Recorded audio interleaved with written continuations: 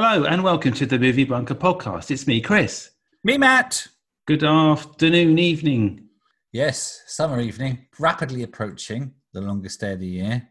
Yeah, it's a hot one, isn't it? It's nice. It's hot. Like it. It's hot Corona heat. Yeah, how's it going, Matt? Are you all right in your bunker over in the other side of Southampton? Yeah, it's all right. We've got a giant robot in the kitchen now. Oh, yeah. It hasn't got arms, but I'm sure once it gets arms, it'll probably take over the household. And to be honest, I'm ready for that. Brilliant. Yeah. I for one welcome our robot overlords. So that's nice. It's going to happen, isn't it? We've all seen the films. The movies don't lie. Never lie. You know, coronavirus, robot overlords. Why do you keep calling it coronavirus? I don't know. Well, because it's you got your own virus, and everyone else is. It feels like it's been so long. I'm on pet name terms with it now. Good old Cora. Oh, anyway, Matt. For those it's either Corona, isn't it, or COVID? There's no Cora. There's no Cora. It's one or two, and it's not. Yeah. It's not a third there. But you know, if it's what you want to do, that's fine. Me and Cora. You and Cora living together in peace and harmony. Thanks ever so much for our new listeners for joining us on this epic quest to find all the movies that are badly rated that are actually good and the critics are wrong. And we found one or two, but tonight we're dealing with a kind of DC behemoth.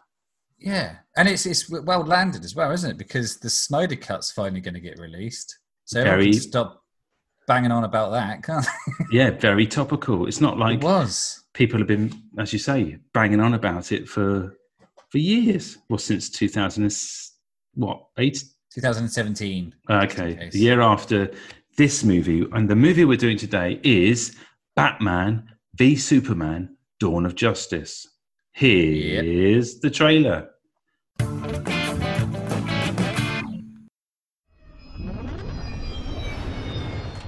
Master Wayne. Thermal imaging is showing me 24 hostiles on the 3rd floor. Why don't I drop you off on the 2nd?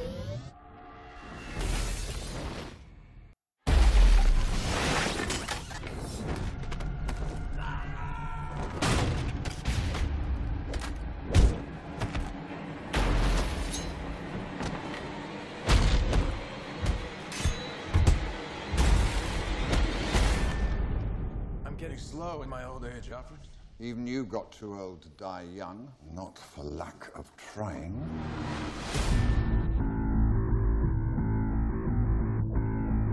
He has the power to wipe out the entire human race. If we believe there's even a 1% chance that he is our enemy, we have to take it as an absolute certainty. The greatest gladiator match in the history of the world. God versus man. Day versus night. You're psychotic. That is a 3-syllable word for any thought too big for little minds.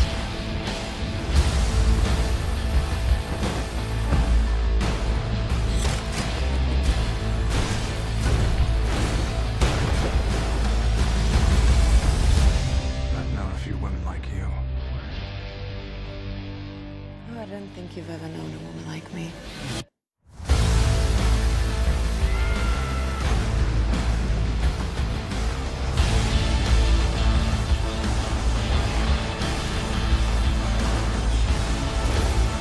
The oldest lie in America is that power can be innocent.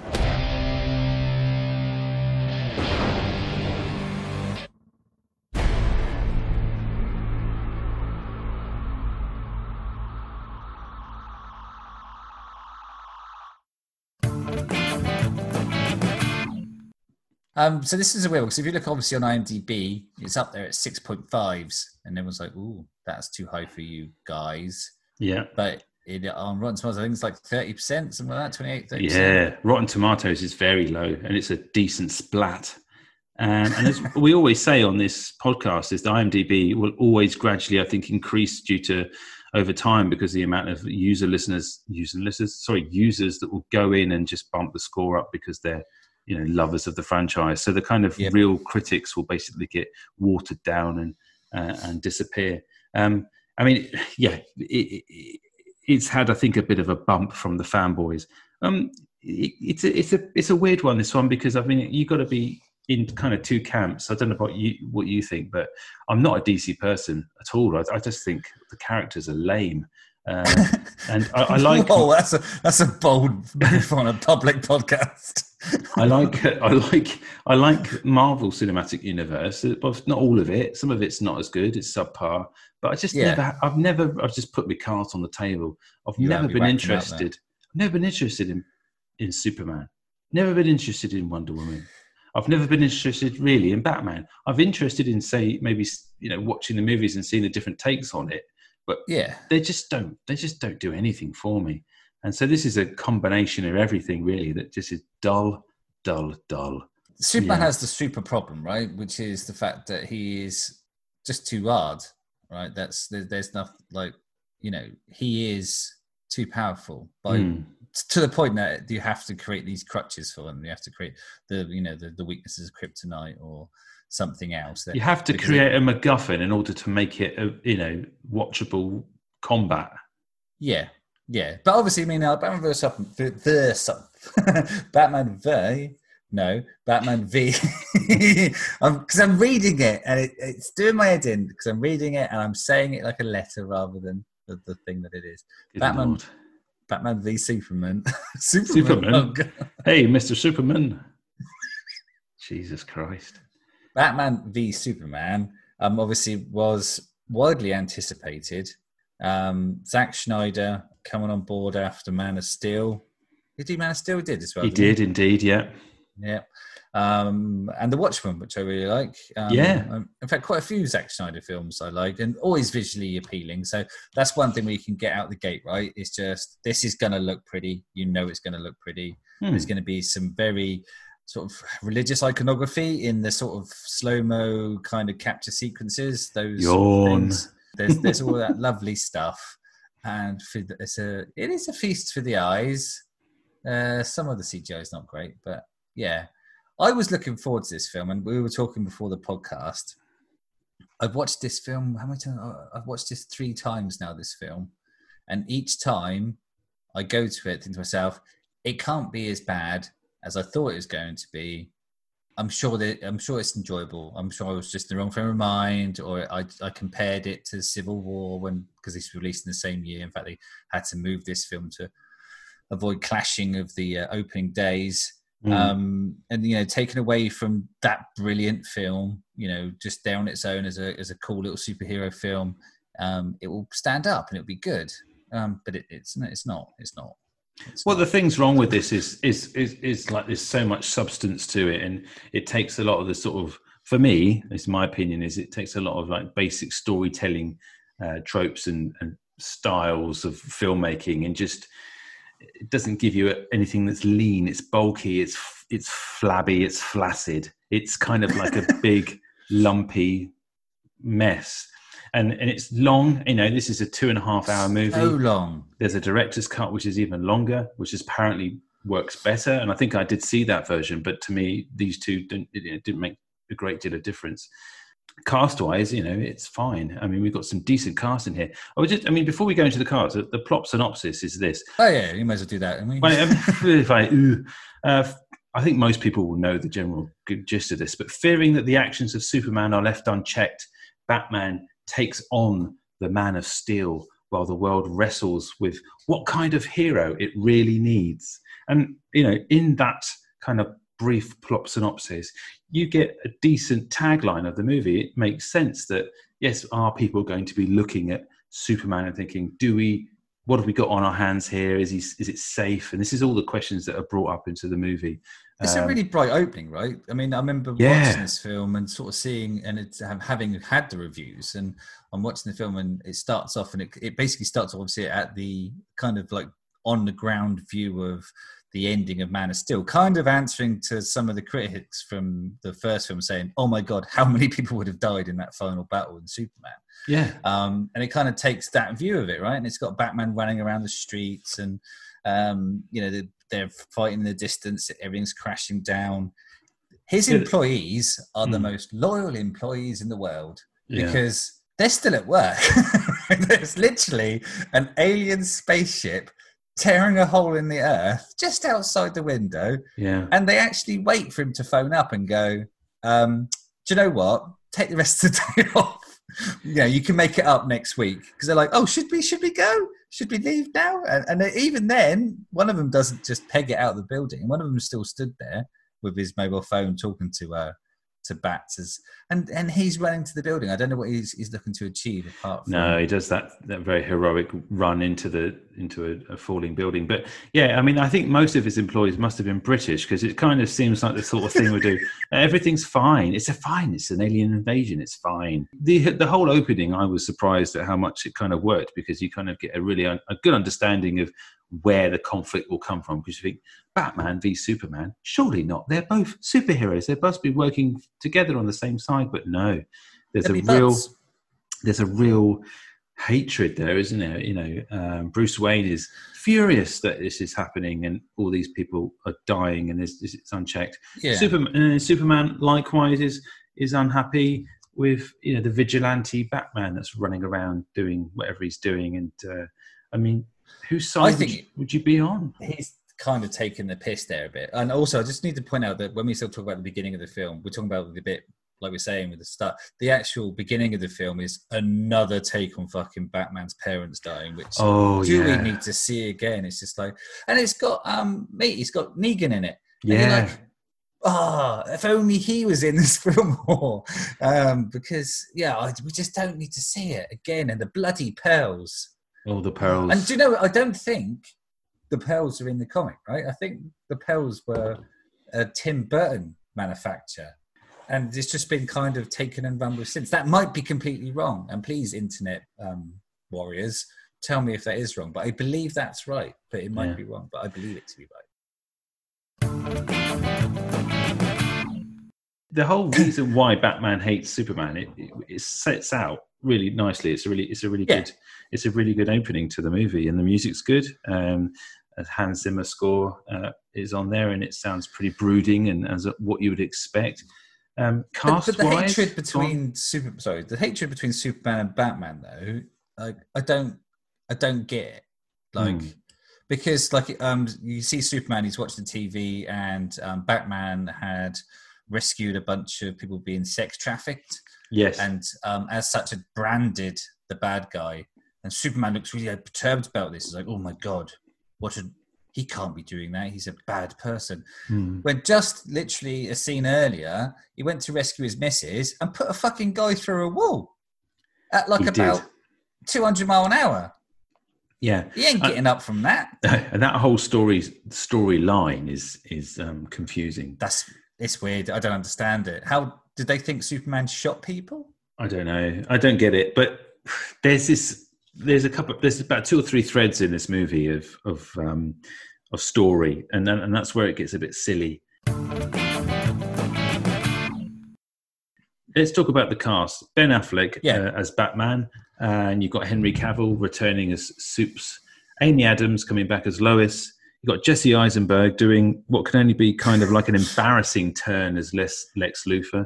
Diane Lane is back. Lawrence Fishburne is back, who's quite good. Jeremy Irons is Alfred, brilliant. Holly Hunter, Gal Gadot, Scoot McNairy, who's good. And everyone's favourite bad guy or henchman, Callum Mulvey, is in it as a sort of protagonist. Yeah. It sort of dwindles there in terms of cast. But there's your main bunch. Ben Affleck as Batman. What do you reckon? While I was watching this film last night, I was again. I think he had a bit of a disservice, right? So obviously after Nolan's Batman, which I think everyone's in agreement, generally speaking, that they're all fantastic films, right? They're layered, they're nuanced, they're very, very good. So this was kind of like the first time we saw a different take of Batman, a sort of a less kind of grounded, I guess. And I felt sad that there wasn't a better base for Batman in this film. or even just a better Batman film, because I think he would have done all right. I kind of like the old grizzled Batman, right? Because the comics that this is based on is the Dark Knight Returns, I think. I remember where it's an older Batman. I mean, the actually that opening scene kind of ages him horribly as well, because it states on the hoardings of the cinema that Excalibur's coming next Wednesday, and Excalibur's like 1981. It's like a 10-year-old there, so that put him like in his mid-50s. All right. Yeah, that would make sense. I think he's good as Batman. He's got the right kind of jawline, and he's beefed up. I think he's a bit, I don't know, I just think he's a bit, he looks big. He looks so big, and you could just, he's more of like a brute force man, as opposed to any kind of ninja but that quality. ties in with that comic book where he's older, so he's lost all of his speed and stuff, so he has to kind of rely on kind of raw power. Brute strength. Just to sort of, and there's a couple of fight scenes right at the end when he's going in to rescue Martha, one of the Marthas, he's going to rescue Martha too. It's a really good Batman scene, basically, where he's just absolutely like brutalizing the people in there, and it's really good, and you're just like, that would have been good. And there's loads of little like cookies and stuff Easter eggs. Are you hungry? I'm hungry. There's loads of cookies and chicken. And, there's loads of Easter eggs of like they have like a costume, a Robin's costume with all the sort of Joker writing on it from when Joker killed one of his Robins. And you're like, why am I not watching that film? Why am I not watching that story? Because that would be so much more fucking interesting. Yes, I wondered what that was. That's the costume hanging in the kind of his Batcave, isn't it? Yeah. So that again ties to another sort of one of the. But that's stupid, isn't it, to put that there? Because you just think, why? I didn't understand that. I thought that was something from the previous Batman film where they. In one of the Dark Knights, where with the Nolan ones, where the body comes crashing against that window, and it's some bloke being dressed up, and it's got all the Joker's writing on it, and it's like a jump scare. I thought it was like a little nod to that franchise. No, so it's when the Joker killed his little. That's a crime, because that left me very confused. Well, I was confused for all of it, really. I didn't have it is confusing. I didn't know what was going on. The whole Lex Luthor thing. Is he kind of basically the boss of Facebook? Isn't he? He's like a which is weird, right? Because obviously he's played that guy. But he does that kind of thing quite well. You kind of think, oh, where's he going with this? This is quite different, and it's all the little mannerisms he brings to it are weird. And then they get embarrassing. I think, what? Who signed off on that? Because he goes, ooh, and it's like, and he goes off on that. When he does that little good impression, when he does that little talk with his employees, and he sort of goes off on one, and he goes, what? And you just think, and everyone's looking at him going, what the? Yeah, there is a lot of criticism that was handed at him. So, like, is he playing the Joker, or is he playing the Riddler, or is he actually meant to be Lex Luthor? It's a weird one, because the Lex Luthor we all know, the Gene Hackman, the Kevin Spacey Lex Luthors, they're all the same kind of super intelligent, very controlled, working in the background kind of thing. And then you got like the mad prince of business running around shooting 3-pointers and fucking buying up Krypton because he knows that's going to do something. How the fuck does he know that's going to do shit? He knows nothing. And also, he's not intimidating as such. It's just like quite a petulant child. And there's a bit where he's with Amy Adams' character, obviously Lois Lane, and he's being intimidating, but she could fucking have him. She could have just elbowed him in the face and it would have been over and done with. It was ridiculous. He's just a complete non-character, and it was embarrassing. And I'm sure he regrets doing that role, Jesse Eisenberg, because he's a decent actor. But I'm sure he looks back on that and goes, because Zack Snyder should have definitely thought about maybe running that through a few more people before it kind of got to the camera filming stage. It was just odd. Definitely. They needed to work on it. I understand they could have, updated him so that, the social media kind of ugly arc or whatever he is meant to be. It makes sense, right? But he just didn't need to be as a babbling, that's one of those roles where if it's played still, like, all the danger is not on screen, it's the machinations behind him, it's the thought process, it's the plots. That's what brings him the danger, not just being a weird edgy fucking loser that the only time you hang around with him is because he's got shitloads of cash. Yeah, it's ridiculous. Henry Cavill, Superman, I think is very bad casting as well. I think he's bland. I don't know. Superman, so it's perfect. Do you reckon? Okay. Well, yeah, Superman is... What is it all about? I don't know. He's just weird. What's it all about? Yeah. It's because, in the time when it was invented, that's the kind of thing that they wanted. They didn't want, real people that bled.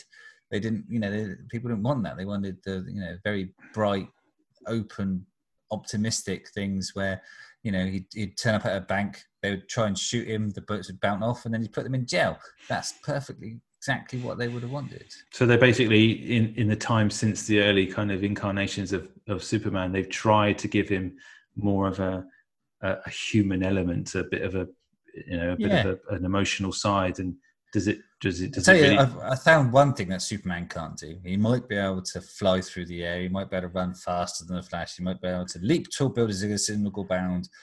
He cannot make eggs. Those fucking eggs he were frying, they needed to be taken out of the pan about 2 days ago. Well, he didn't flip them either, did he? Rubbery, horrible pieces of shit they would have been. That second note I wrote down is that you don't fry eggs topless. No, the fat splatters would be intensely painful. But then you're Superman, right? Exactly. And then I instantly kind of thought, well, actually, if you're going to do it, be Superman and do it, because he's impervious to pain. So, but it'd be an instant giveaway, right? You'd walk into the building, he'd be stood there cooking eggs topless, and you'd be like, "You must be fucking Superman." Oh shit! He didn't put his glasses on. That would be it. Yeah. Yeah, you don't do that. I've done it. I don't think I haven't done it, but I would never do it. I think I got splattered by a sausage once without a top on, and that was bad enough. But cooking a fried egg without a top on is suicide. What did you think of Jeremy Irons' Alfred? It's a very different take on an Alfred that we've seen, a bit more savvy, a bit more of a techie person, very quick, and almost, I guess, more of a sidekick as opposed to anyone working. I liked some of the bits where... I like the fact that I've just asked you a question and I'm actually not going to listen to the answer. But I like the way the bits where... Let me ask you a question, Chris. What did you think of Jeremy Irons in this? Well, Bruce Wayne sort of brings him coffee and, they kind of have a bit more of a level... There's not that subservience to this character. It's not like waiting on him hand and foot. It's kind of very dry, as you would expect from Jeremy Irons. Very quippy. And I think that worked really well. To me, he was a great Alfred. I don't know what you think. I'm going to ask you again. What did you think? I'd like Jeremy Irons. That's enough. Like Holly Hunter, it's two people that you can't really do bad. If you like Jeremy Irons in this, then go watch the series of Watchmen, because it's basically the same role, right? Yeah. He's very good in that. Very good. And Lawrence Fishburne is equally delivering quality role. I know he's not. I don't know. It's awful, isn't it? He just shouts. I mean, like the titles he comes up with, the headlines are rubbish. He just basically says a sentence about what's in the news and then puts his hands up and goes to the people next to him, write that story. It's like, fuck hell. It's like, that's not how you run a paper. Yeah, I just like him. I think he's just got a good screen presence. One thing I found was in another bit of lazy filming, because this film's got a lot of lazy filming all the way through it, I think. Yeah. Well, Clark Kent is getting roasted by Perry White, Lawrence Fishburne's character, in the middle of the floor, of the shop floor, if you like. He's basically getting his ass handed to him about not doing his job, essentially. But all the background actors, because they're just having little conversations and getting on with their sort of routine, smiling happily, chatting, whilst someone's getting roasted in the middle of the office. And that never happens. Whenever that happens, I don't know if in my work, it's kind of like awkward. Everyone's kind of stops. Yeah. Everyone's looking and they're not looking, and it goes, Jesus Christ, did you see that? It was stupid, and I think that sort of thing in film in general is just a bit of is lame. And I just thought, oh God, once you notice things like that, and that's where my brain goes and overthinks things. And plus, Clark Kent wouldn't be working for that newspaper. The amount of times that he doesn't do what he's told, it just goes off and doesn't write a sports feature and goes off and tries to do some secret detective work. Again, I think Lawrence Fishburne's character in this is just on like day release to the paper. I don't think he's really the editor, because you don't go to a journalist, you go write about football. Right? That's like a specialization, right? Yeah. You've got guys that write about, football, and you got people that write about like film and entertainment, right? Like if we suddenly I said to you, right, quickly, talk about football. Like, that's not my thing, right? It's not my thing. You've got journalists that would do the hard stuff, like going into doing politics, and then you'd have the junior writers would be doing the human stories, like just the page fillers and stuff like that. That's how generally it works. Is it worth mentioning more of the plot? Because there is more plot, right? Because as you mentioned in the beginning, there's like in Africa, he goes and rescues Lois, and whilst rescuing Lois, all of the mercenaries shoot other bad people around. Superman gets blamed for it, which is again what I don't understand, but they use special bullets. Lois has a bullet in a bath, has a little cry about it. But fundamentally, what comes to pass is that they kind of put Superman on trial, right? Should he have this this unfettered power? Should he be held accountable for what he does, kind of thing? And then the problem with this film is that so much of it couldn't possibly be anticipated or happen. Yeah. It's like, how did they know that he would turn up there? Yeah. How did they know that people would find out about the bodies? How did they know he wouldn't just land and go see all the dead bodies, incinerate them, so no one found out? So clearly I'm being framed here. How did they know he'd turn up to trial? He might just go, no, I'm not doing that. And also, by putting him on trial, did they actually think the outcome of the trial would make any difference whatsoever to the situation anyway? Because he is like indestructible. So, if they say they wanted. I mean, obviously, it's all boils down to Lex Luthor. He wanted them to fight, Batman and Superman to fight. Yeah, he orchestrates that situation. Doesn't he? Why would he want that? Because Superman would just normally like turn Batman into paste, right? Just like, and then he's paste. There's nothing in between. Lovely paste sandwich. Yeah, it's just a little Batman paste. It's weird. So there's so many little weird leaps, and then obviously there's a massive explosion at the court case because the guy that had his legs crushed right at the beginning, he ends up just somehow being very important and pivotal to this trial. They let him in, and the chair that he's been given by Lex Luthor explodes. Are they meant to think that was Superman exploding the place? I just got confused and a little bit bored of trying to work out what was going on. Yeah, that's the big white. Is it the White Russian or no? It wasn't the White Russian. There's the boat, isn't there, which is alluded to right all the way through the film until you work out the White Portuguese. The White Portuguese, not the White Russian. That's a very tasty drink. But there's a bit where they're trying to work out the detectiveness of Bruce Wayne's trying to work out who the White Portuguese is. Who is he? Is he Lex Luthor, or who is it? Is this other character like Callum Mulvey's character? And it turns out it's the boat that the big lump of kryptonite's being delivered on. But I mean, it doesn't matter because obviously you get all this crappy story, and everyone just wants to see the two of them fighting, and so. But it takes an hour. It takes a long time. It takes longer than that, I think, because you're in there for 2.5 hours anyway. I think it's longer than that. It takes an hour before they even get to be like in costume on screen together. Yeah, but then that's all kind of fine, I guess. It's just very crash bang wallop, which it would be. There's always a deserted warehouse. There's always a deserted docks. There's no people around, yet they're being hurled through the sky across, massive car parks, derelict buildings. It's like, well, where is this happening? So, well, we're going to get. I've also got issues with the first time Superman and Batman get to screeners together. It's like, so Batman's chasing the people that ultimately, that ultimately trying to kill Superman, right? So he's chasing them, and then he turns around the corner, and Superman's just stood in the road. Superman trashes his car, pulls him out of the car, he doesn't stop the criminals. No. He's like, let them go. Clearly, he knows what's going on because he's Superman, right? He can hear things. He'd hear them talking about being criminals. He'd see Batman shooting them. And despite his methods, that he disagrees with, a bit of branding, it's not driving someone through a fucking wall, but a bit of branding that he hates. He's trying to build the brand, isn't he? Anyway, ultimately. Yeah, it's like it's like trying to get on Insta. See on a T-shirt. Just do on a T-shirt, Batman. Jesus. Yeah, just pop a T-shirt on him. Selfie with it. But yeah, it's just weird. Like, why would you not fucking stop the criminals? Because he could do that, right? He'd be like, smash that, right, and then go, right, Batman. This is how you do it, mate. You don't. But also what's in the back of the truck is the kryptonite that will ultimately cause problems for for Superman. So why didn't he, as you say, exactly as you just said, why didn't he stop that from going on? Take that stuff away and put it somewhere. Because at that point he could have just gone, oh bloody hell, what's that in the back of that? That's not making me feel very nice. Surely you would know. Batman, can you go and store this somewhere? Because I trust you maybe to sort this out. And then none of this doomsday bullshit would have happened, right? None of all the rest of it wouldn't have. Or is that a second plot? Is there any need for kryptonite for doomsday? No, I don't think. Well, he needs it to cut his fingerprints off, doesn't he, old Lex Luthor? Yeah, he's got his little bit for that, hasn't he? He's got a little shard of it. Let's just say that once we get the big crash bang wallet bits with Batman and Superman with his special robot suit that he's wearing, which looks really ridiculous with his giant boots. I like that, to be fair. Oh, come on.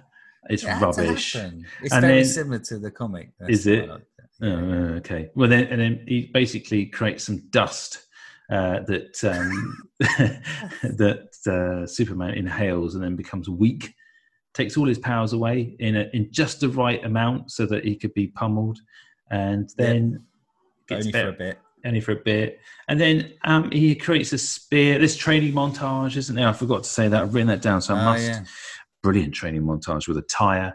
And and then it's kind of like a face-off. Do you know what they should have done, though, with that training montage? Is kind of interspersed it with Superman doing stuff. So, there would be, smashing a sledgehammer into a tire. Yeah. And then you could just have had, Superman just hurling a tire into the fucking sun. Yeah. He could be bench pressing some sort of giant 747. Yeah. It'd been nice to have that sort of juxtaposition to realise, mate, you probably don't need to sort of hit the weights. It's pointless. You may as well sit down, have a beer, put your feet up, and rely on wait for it all to blow over. But the old Martha thing. I mean, it is. Are we not going to mention Wonder Woman? Because I'm getting to Wonder Woman because she doesn't come till the end. Yeah, she's a bit in it, right?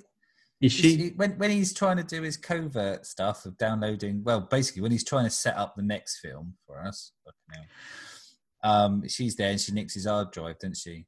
That's right. I just put down in really capital letters that Wonder Woman is not covert because she wears the most incredible outfits. Yeah. And it's striking, right? If there was one person in the crowd you're going to remember or look at, it's her. It's Prince Diana. And yes, she's sneaking around just like Batman is, and they're having a bit of a to and fro with a hard drive, which it's not. What is it? It's not even a hard drive. It's like a big dongle, isn't it? It's like a weird thing that. Yeah, why do all these devices get created that go that take a certain amount of time to upload something? And clearly, all that information would not fit on that hard drive, surely.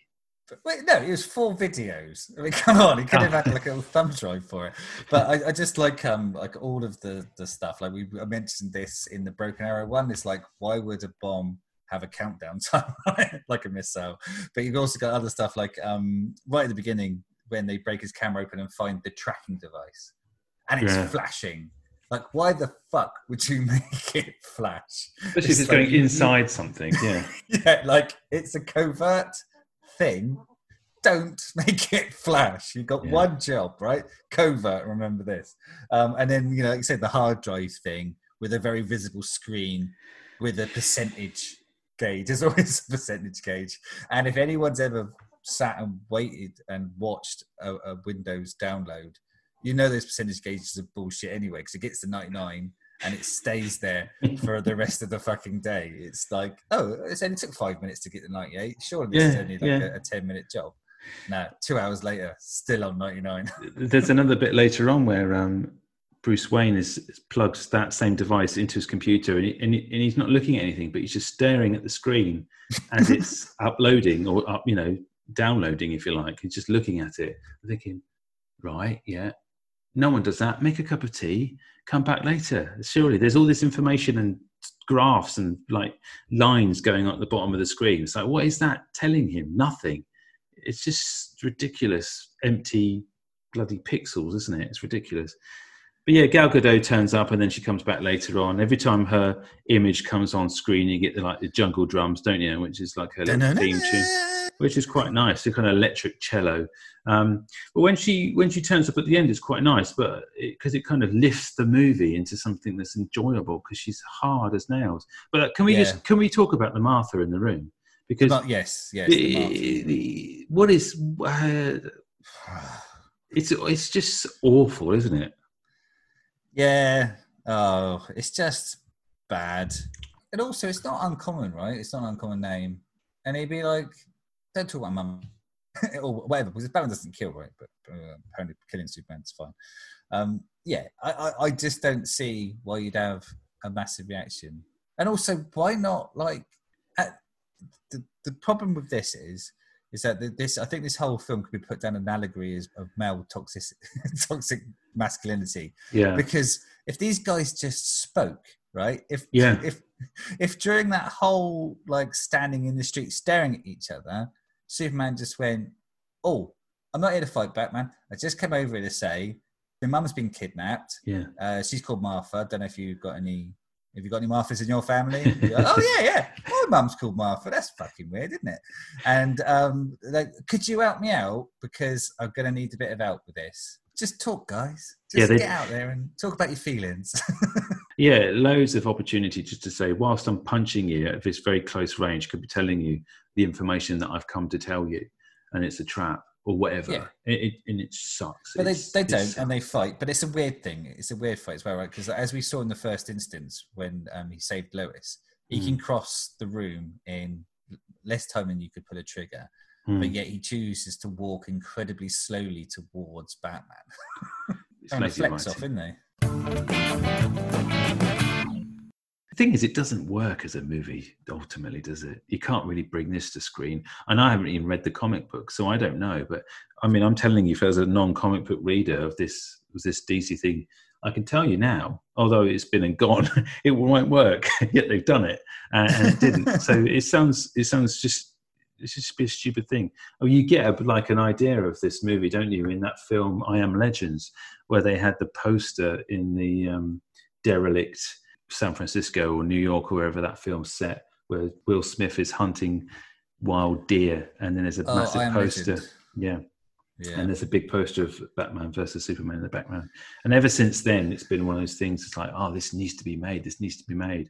And they made it. And sorry, it sucks. The whole Doomsday thing at the end is it's a plot MacGuffin just to have some more smashy bashy wallop.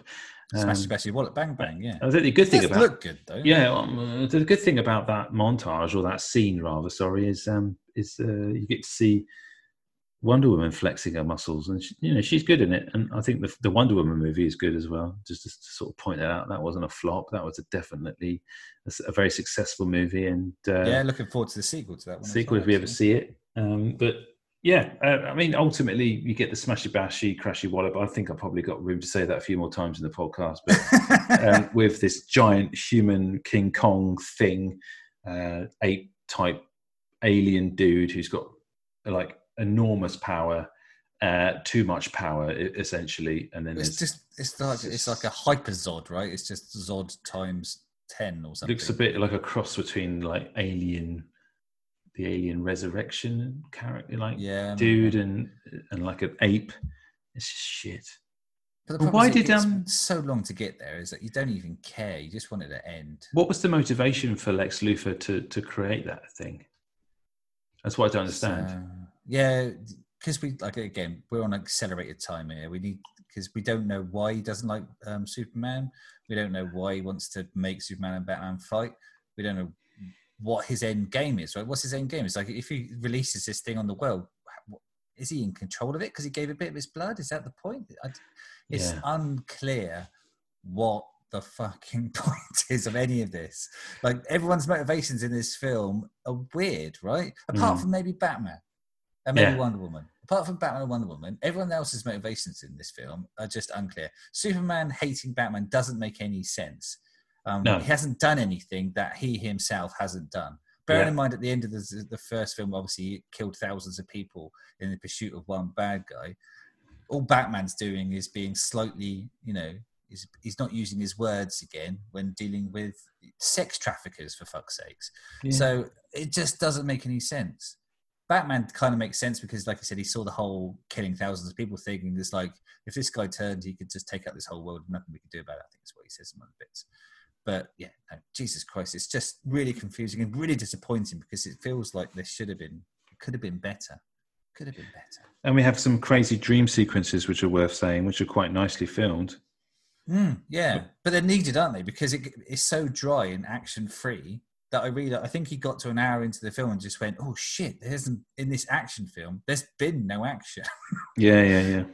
So throw a dream sequence in there. Yeah, they were nice. They were nice to look at. I think things like to sort of bring this kind of main part of the podcast to a sort of general close would be to say that, because we have to say something positive about it because it isn't that good. I think from my point of view, it sucked, but Ben Affleck was good and some of the casting was pretty nice as well. And yeah, it was nice to look at and the music was good, but it's very ill-conceived. It's very long. And I suppose most of the people listening to this podcast have probably seen it anyway, or have been, decided not to see it based on the bad reviews. And I think what we're trying to say is, what I'm trying to say on this podcast, this episode rather, is that there isn't really any point going to see this one or seeing this one, even out of morbid curiosity, because there isn't enough in it to sort of even laugh at. I mean, sometimes these bad movies that we do are funny because they're kitsch or because they're so bad they're good, sort of thing, or they want they move the plot along, right? But I think you could happily delve into the Snyder cut of Justice League and not have watched this film, and I don't think it would make any difference at all. But did it make any money? Is the thing? Oh, it made a fortune. It sort of broke records. Like, it had, I think, one of the highest opening weekends, followed by one of the historically biggest decreases. So basically, everybody went and watched this on the first day. Like huge numbers, bigger than Jurassic Park, bigger than Avengers. So yeah, it made mad money, like 100 million. It apparently is still seen as a little bit of a failure because it didn't have that longevity, right? Yeah, it didn't make the magical billion, which the last couple of few Marvel films are sort of have crashed through. So, but yeah, it made crazy money, as did the Justice League film. But you just compare it to the film. It's weird, isn't it? Because these two films, the Batman vs Superman and the Justice League, both came out in the same year as incredibly similar Marvel properties, right? So this one came out against Civil War, where you've got Captain America versus Iron Man, and then the Justice League came out against Infinity War, where you've got this big bad alien guy with a huge hammer running around, and is fully CGI. The team has to come together to defeat it. It's like, oh, that could literally be the plot synopsis of both of them. But the other films are so much better. Like, if you want to see two superheroes going at it, watch Civil War. It's brilliant.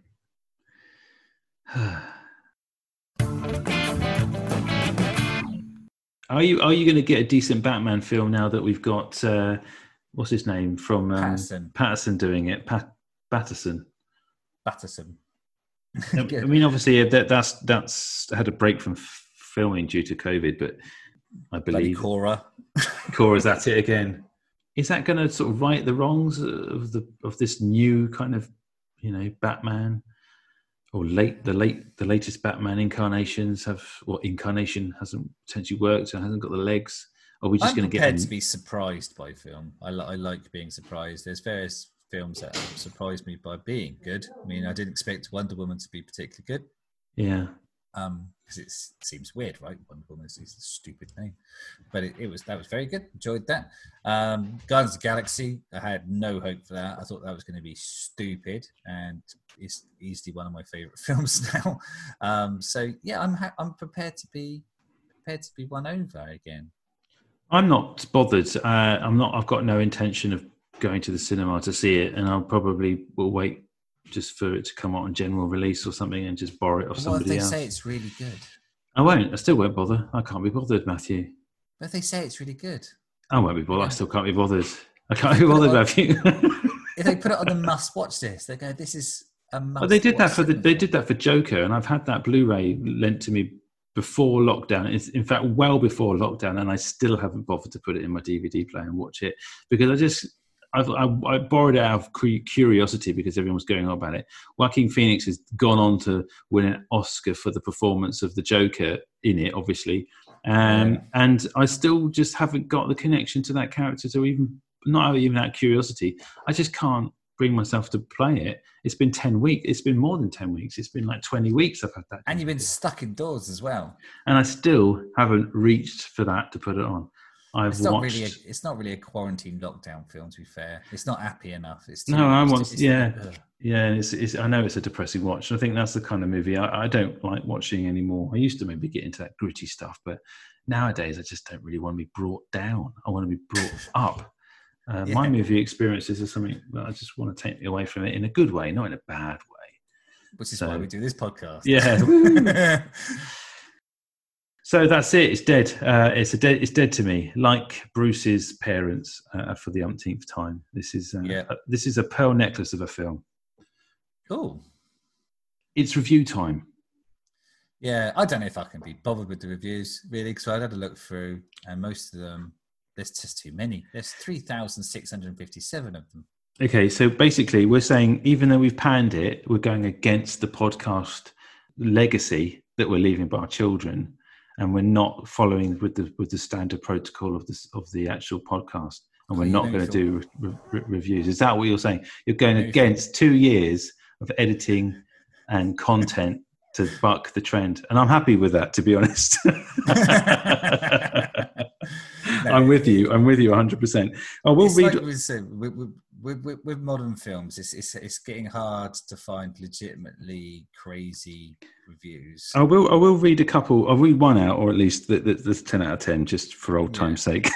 Best comic movie since The Watchmen. Zack Snyder not only understands the characters, but he also understands how to craft a real amazing movie for fans. Honestly, it blew me away. Brilliant. Don't believe what the internet is telling you to think. Take this from a person who has worked in the comic book industry. This is amazing. So I reckon he probably just stacked the shelves at the local museum. But there you go. I have got one just in case. But you're not going to edit out that previous bit. No, I'm not. I'm going to keep it in there. It's a dying segment. It's not really one of my favourite segments, but all of the reviews are quite wordy. But I have managed to find one that's quite small, and it contains something stupid, which I like. Yeah. So, Frost Chris contains spoilers. Ben Affleck was amazing as Batman as he put the dark in Dark Knight. How did he put the... Anyway, I love the bit when you see Flash after the nightmare scene with the parademons. So he liked the bit that made no sense and doesn't tie into anything so far ever. That rubbish bit. Wonder Woman and Superman were so badass, they made Nick Fury from Marvel look weak. Well, yeah. Yeah, that makes sense. Those two would make literally anybody look weak. Yeah. Especially a one-eyed old man. True. Zack Snyder is a legend. Schneider is a legend and should be praised, not slated. Well, I mean, lots of filmmakers, Matthew, have duds, don't they? They don't necessarily come true on their previous winners. So M. Night Shyamalan is a perfect example of someone who's lauded, had a great sort of directorial debuts and stuff, and then has content and the quality has slipped, and has tried to find that redeeming or redemption in terms of its movies and what he's been producing. What was the weird one with the grass that spoke to Mark Wahlberg? What was that? Oh, one? The Happening. Oh, that was... I still to this day can't work out whether or not they were meant to be badly acting in that.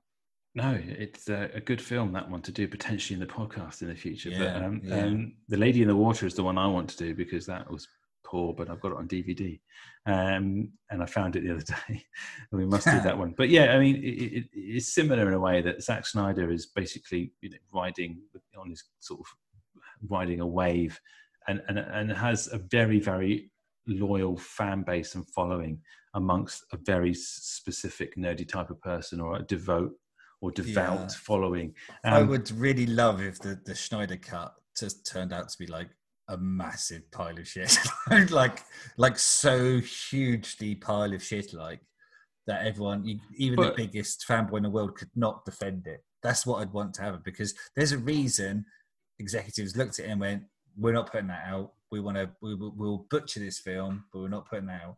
There's a reason for that.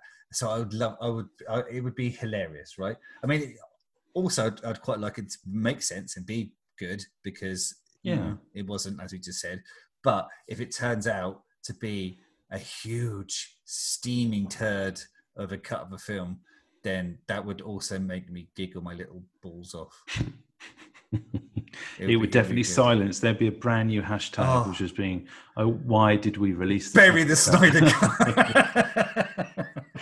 There's a lot of people on Twitter getting a lot of shit about that.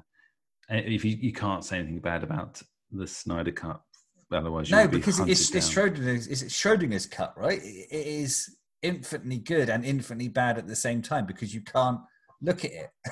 So that's fine. You can have this, and you go, "Oh, it would have been brilliant because he was going to do this," and even Snyder himself pitched in and go, "Oh man, I was going to be so good because I was going to do this thing, and it's going to be so cool because there's going to be a guy flying in on a super bike and stuff." And it's brilliant. You can talk about this and pretend that it's all brilliant, but it's actually going to go out there now, so it's no longer both states of both being, you know, perfect art form and awful shit. It will be one of those two things. The other thing as well is the amount of money it's going to take to actually put that together, because even if stuff's been filmed, it's potentially not been finished, and all these special effects and stuff cost a hell of a lot of money to sort of render and finish. So it's going to be a very expensive process. It was pretty much finished. It was pretty much done. People have seen it, I think. So, have they?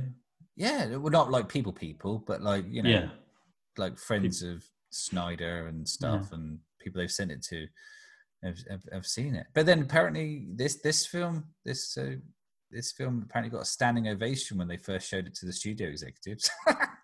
No. Maybe they were just clapping because it finally fucking ended. Yes. Well, anyway, I think that's enough gas on Batman v Superman: The Dawn of Justice. It's a good movie if you like that sort of thing. If you don't, it's not very good. So, if you enjoyed the podcast, please give us a rating, 5 stars, if at all possible. And if you still haven't written a review, make sure you do that as well, because if you do ratings and reviews and subscribe to the podcast, we go up a little bit on the ladder. And since lockdown as well, everybody and their uncle and dog are making podcasts, so it's even more difficult to get up there on the kind of ladder. So just after the content with the fan base of this film, we are not going to get 5-star reviews. There's going to be some ones flying our way, I'm pretty sure. No, I didn't think of that. We're on the internet as well, on Facebook, Twitter, and Instagram, and the website address is, Matthew? Moviebunkerpodcast.com. So go along there and look at our faces. We're on there in black and white. Very moody. Oh, yeah. Yeah, moody. So next time there'll be a movie or a guest. We're not quite sure. We'll see what happens first, eh, Matt? Yeah. Let's not tie ourselves down. So we're like the jazz podcast, just keeping it free form. We're basically, ad-libbing, as you know. So, until next time, bunker down. I don't want that to stick. I keep saying it to wind you up. Bunker out. You can't just put the word bunker in front of a goodbye phrase and think that's good enough. But there's a catchphrase. It's a catchphrase. It's got legs. It's been 2 years and we still haven't got an ending. It's because bunker doesn't really go with anything. What are you going to say then? Bunker. I don't know. Just say goodbye. Bye. Bye. Bye.